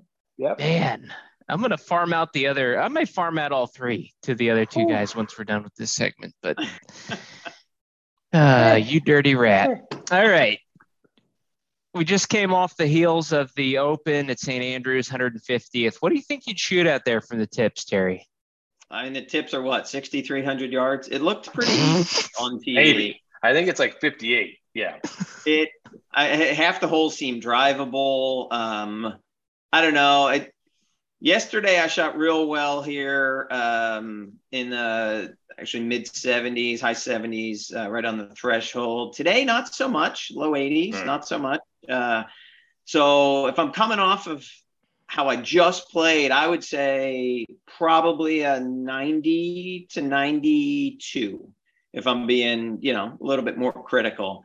I think I could get in the 80s though, because that ball runs forever and the strength of my game is around the green. So that's where all your strokes are. So I think I could be in the 80s on a good day. I believe that. Like the confidence. What is your dream car? So I'm a big fan of the G-Wagon, and everyone I say that to says, yep, or you could just get a Wrangler for a fourth of the price. So, but I do. I really like the way the matte finishes with the recent paint jobs they've come out in stock form are really nice. So I'd say the G-Wagon for right now. And I know there's some better ones, and Gabby's got some cars that she wants, which are a little more expensive, but I'll just stick with the G-Wagon. Oh, yeah. And you got to love the exhaust coming there right behind the front wheel with the baloney cut. Oh, man, that's a sexy car. I would definitely go for a ride in that thing to whatever country club you'll be belonging to. All right. What do people misunderstand most about Philadelphians? Ooh, the thing I think they misunderstand is when we were throwing snowballs and batteries, they were small batteries. People misunderstand. They were triple A's, and triple A's never hurt anyone. And so it's blown out of proportion. People are acting like we're throwing D cells out there. They were triple A's, just for the record.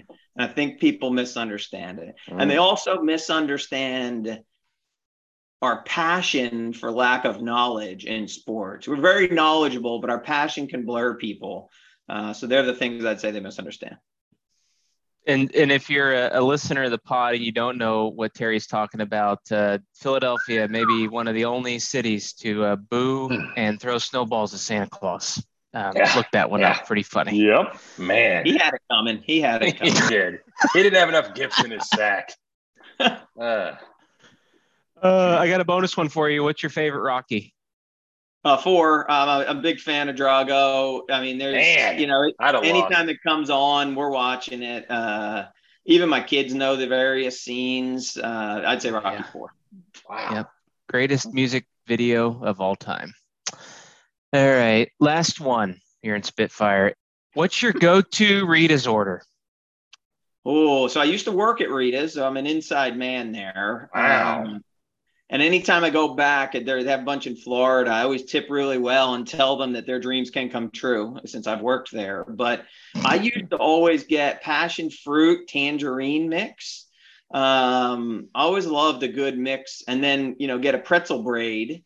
And that was it. Now, some of the staples, they have a lot of weird flavors now. Yeah, I'm a little thrown off by all the new flavors. But back in the day, tangerine, mango, passion fruit, something in that space mixed up was always my favorite. I'm going to be hunting for Rita's. I can't remember if I saw one in Dallas or in Houston, but I'm pretty sure there's one in one of the two. There's one down in Kemah, I believe. Yeah, I think it's down, south of here. Yeah.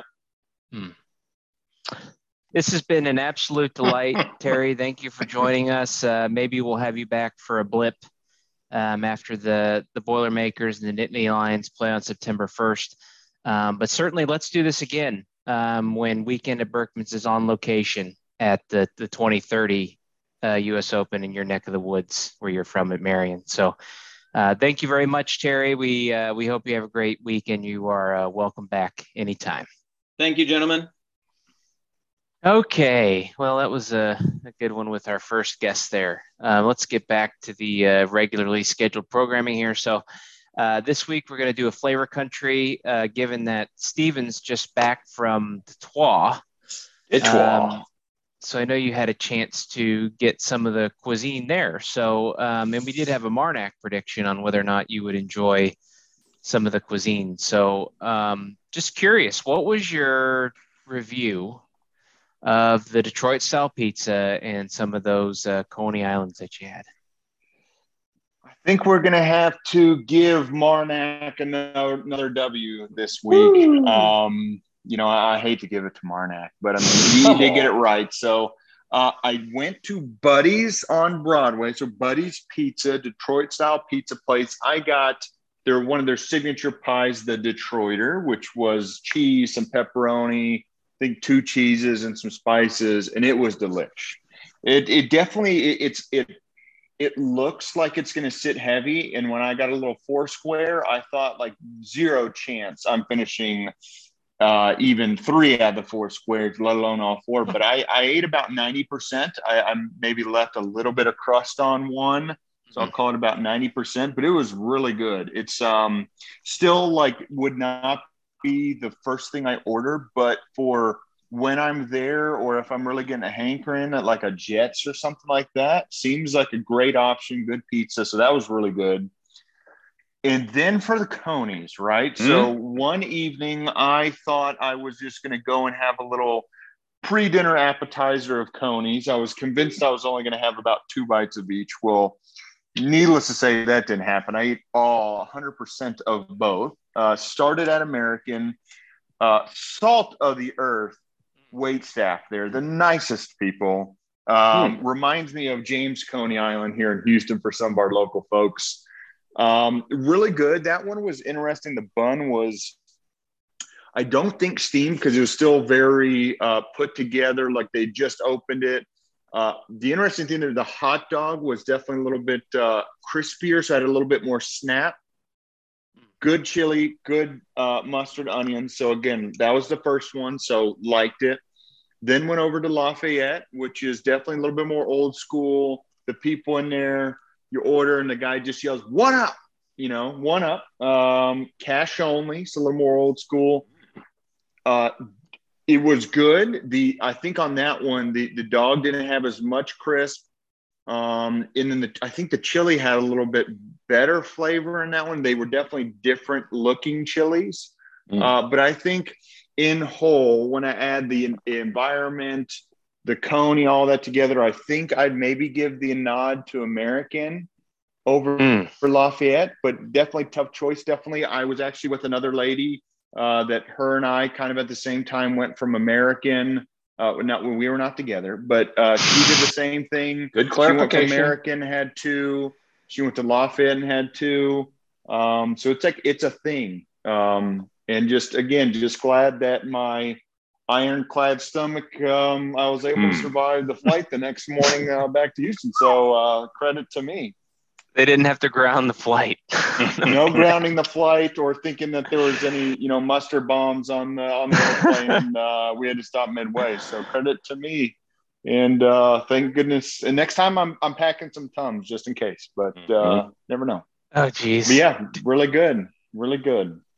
Do you remember the part where we said that you didn't have to get a Coney dog at the Coney Islands? Well, to me, if I'm going to go up there to get the real Detroit experience, I got to go. I had to get the pizza. I had to get the coneys. Needless to say, it was not like a healthy work trip, but never, they never really are with like eating and drinking with coworkers and all that. But needless to say, the Peloton is going to get highly used this week to kill and burn off some of the carbs I had last week. Okay. The things I do for this podcast, guys.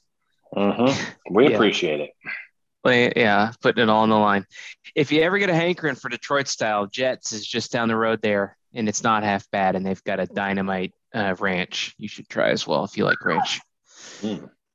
A few other nicknames here for Detroit that I didn't mention. I thought I hit them all, but my my nephew is up there actually at about the same time, and sent me a picture of a coaster, and it's a few others. The 313, I guess it's a reference to the area code.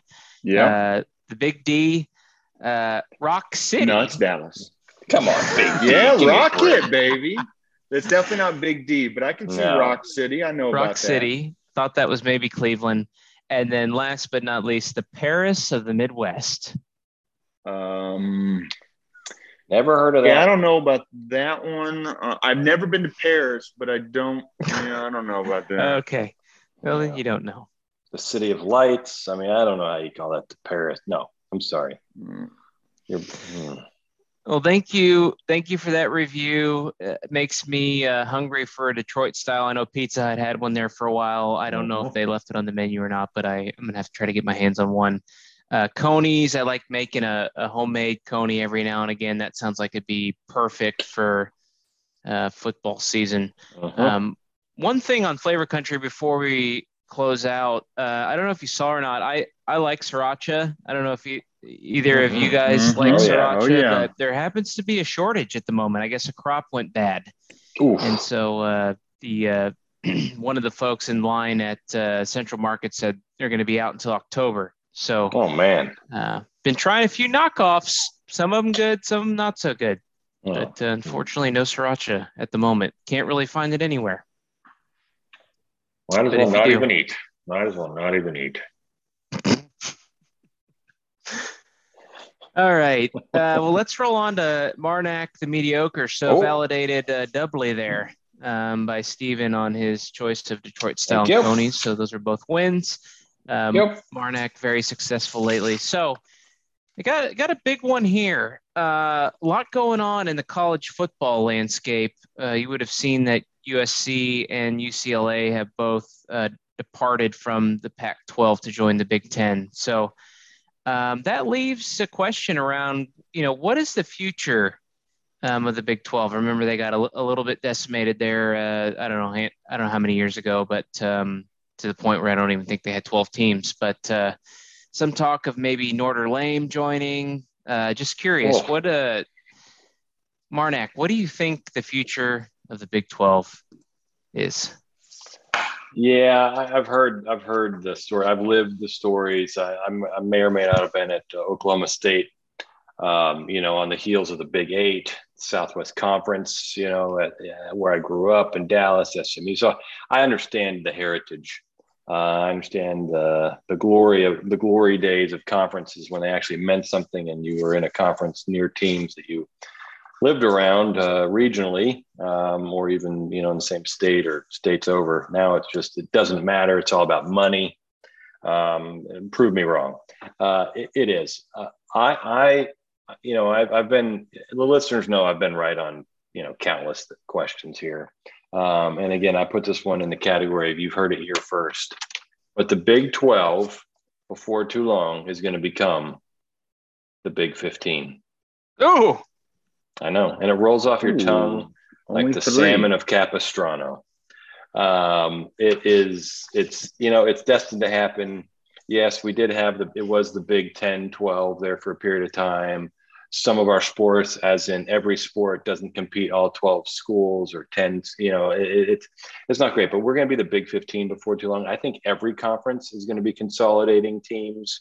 I think you're going to have 4 massive conferences before too long. So it's really not even going to matter. I think TV deals and sports contract deals are just going to make it, obscene, and difficult to keep a conference allegiance, if you will. But in the interim, until that happens, I really do believe that they're vectoring on the way to the Big 15. And I pulled this out of a different envelope today. Not the radar. It's not the bag from Trina's. You guys give me a hard time for that. This is my Texas registration envelope for my car, the Nissan Maxima. As you guys know, you're still getting registrations for that?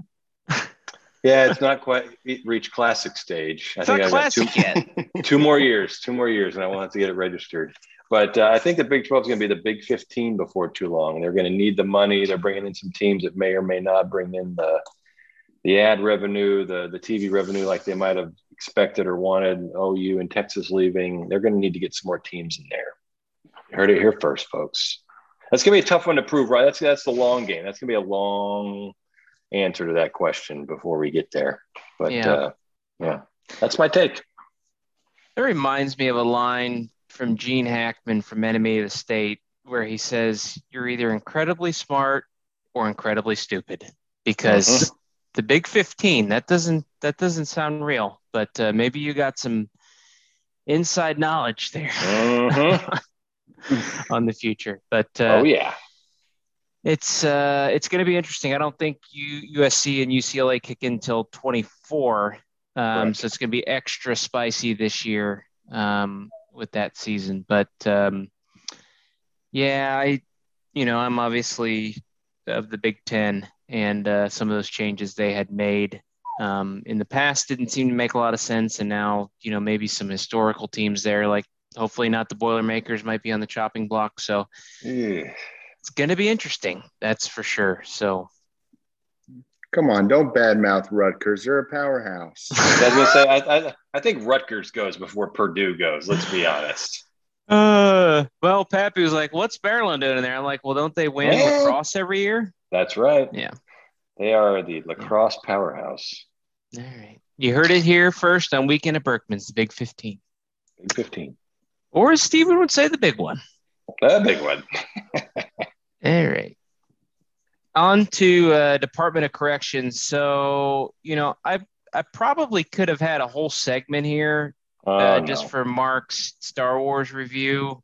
Try and keep it limited here since we got to go to bed at some point. So, Mark, Star Wars is actually rated PG. So I don't know what kind of reverse filter you had set up for your kids where you had to change the rating in order to watch. We like to keep it pretty wholesome here at the Snyder House. So I don't know. I couldn't find it. Okay. You also mentioned the Darth Store, which is of course the Death Star. Which is where I happen to work. And then you also mentioned that Star Wars was not readily available on the internet. So I don't know what kind of world you're living in where you can just, go out on the internet and watch whatever sort of movie and or sporting event or anything. Maybe you've got some sort of Russian VPN proxy thing going on there. But, I got called out on that one too by a couple of people. They're like, "What are you talking about?" I'm like, or share the login. Share the login if everything you have is just readily available on the internet.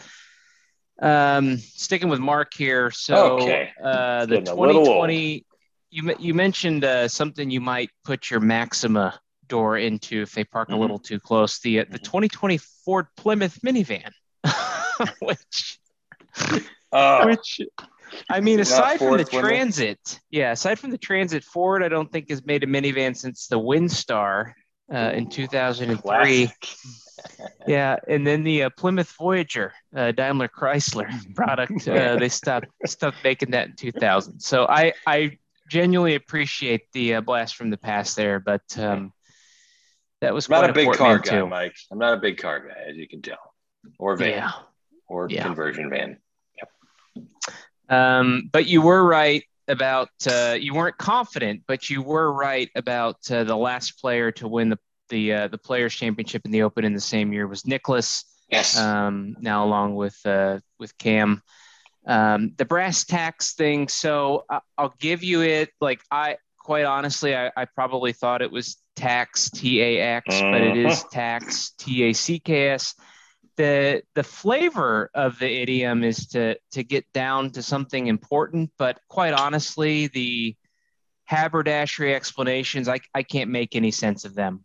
Either something to do with ripping up upholstery or measuring upholstery or applying upholstery. I don't really know, but brass tacks. Haberdashery. That's nice. That's a good word. That's an SAT word.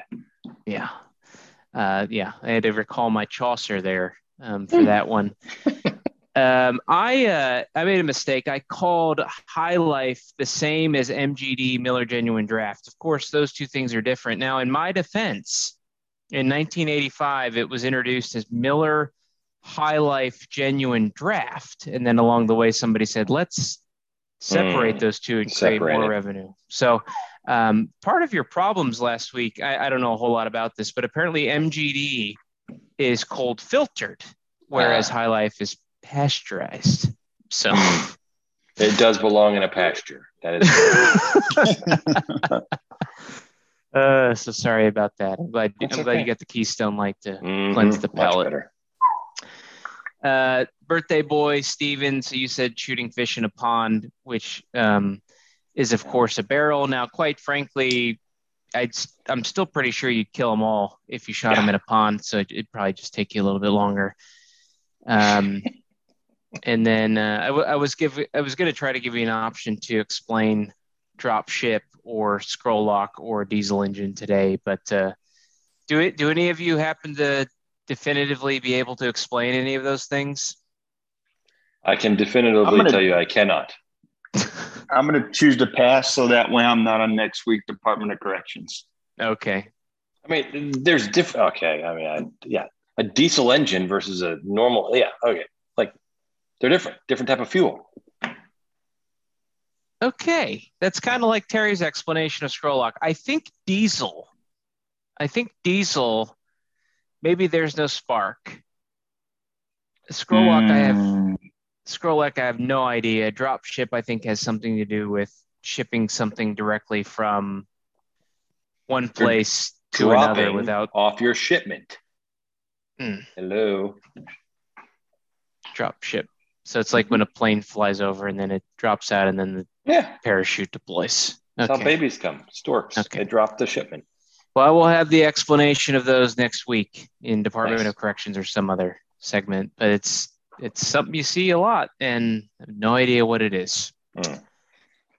All right. Well, let's finish off Steven's birthday pod with local knowledge. I'm going to start with the old man before he falls asleep. Oh my. That's some local knowledge. I think to me it's tonight the podcast we want a different approach. Had a guest on. It just makes me think about trying different stuff, trying out new approaches, and not being afraid to step outside your comfort zone. And I really appreciate Terry being here, and that was fun. Our podcast is a rich history of the three of us. Rich history, and bringing Terry on was really enjoyable. So I appreciate Terry doing that. The other thing is, I talk about it all the time. Don't forget to reach out to your loved ones and tell them, hey, and that you're thinking about them, and make sure you do that. Also, I went to the dentist on Friday. Don't forget to take care of the old pearly whites, because if you don't, you might have somebody wailing on your teeth for about an hour and a half, telling you you're a freaking plaque factory. So brush your teeth, floss your teeth, and use a little mouthwash, and then wash your teeth. Wait, so this is from personal experience? Yes. You had somebody grind it on your teeth? Oof, Mark, come on. Yeah. No, I normally have a good, but she was like getting that. I was like, what are you doing? Like, I need my teeth. And she's, it sounded like she was scraping, the chalkboard. And she's like, oh, there's a plaque in here. And I'm like, okay. She's like, if you would just floss more. And I'm like, yeah, you didn't do the Mike's 1 week out flossing drill avoids probably 30 minutes of plaque. But it was one tooth. I asked her, I was like, are the rest of them that way? She's like, no, it's really just this one. So I'm like, all right, whatever. Anyway, that's it. That's some local knowledge for you guys. Okay. The birthday boy, the bourbon hunter, Stephen Haddix. Prepare for the unexpected. In this case, is prepare for the expected. I hinted at this earlier, which is when you're going to a place and you're going to eat some chili cheese coneys, bring the Pepto, right? You just never know. Bring the Pepto. And again, here's my thing. Every time I go on trips, international, whatever, you bring it. You throw it in your toiletries bag. You hope you never have to see it. You hope you never have to pop the lid. But at least you know it's there in case you need it. This time, decided to leave it. But next time I go to Detroit in October, packing it just in case. Prepare for the expected or the unexpected. Pepto-Bismol, future sponsor. And Imodium. Yeah. Solidify things. No, all was good. Trust me, all was good. Oh, okay. That's where you're preparing for the unexpected, potentially expected, but all good. Ironclad. Good. Well, when we start our airline, I'm going to make it so that regardless of which seat you're sitting in, you can get to the bathroom. I mean, that's just inhumane the way that they set up these planes. Yeah. Make you crawl over somebody. Or wake them up, beg. Yeah, not good. It's like not good at all. Yeah. Okay. So I'm not going to tell you 3 weeks in a row here on the pod to explore your state or explore your country. I think we've covered that one along with, cherishing your loved ones. Okay. Like I mentioned, hopefully La Nina is ending soon. I'm pretty sure that's what's causing the drought and the heat and the squirrel splooting. If you don't know what that is, take a look at it. It's pretty funny.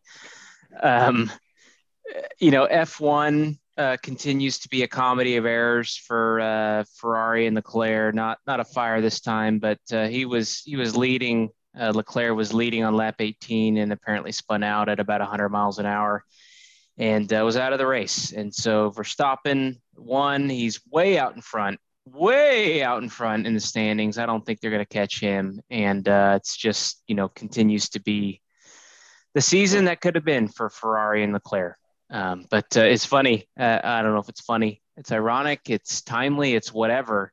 Leclerc crashed into an Aramco sign. So which maybe is some foreshadowing or signaling with Liv. But go back and take a look at that. It's kind of weird.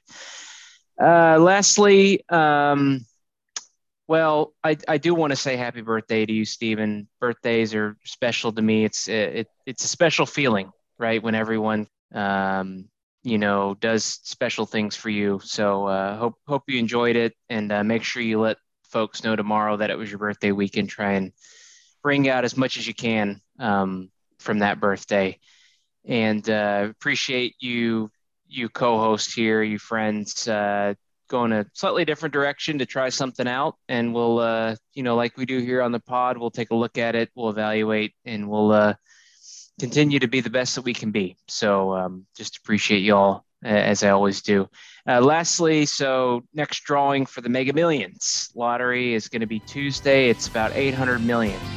So whatever your superstitions are, some of those things we talked about earlier, something else, use them all. Rabbit's foot, shamrock, whatever it might be. Go out, get a few tickets, and buy those. I don't know whether or not to buy the Powerball or whatever the thing on the end is, whether or not that's worth it. But whatever your flavor is, make sure you play.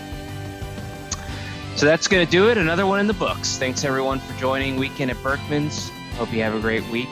We'll see you next week. Take care.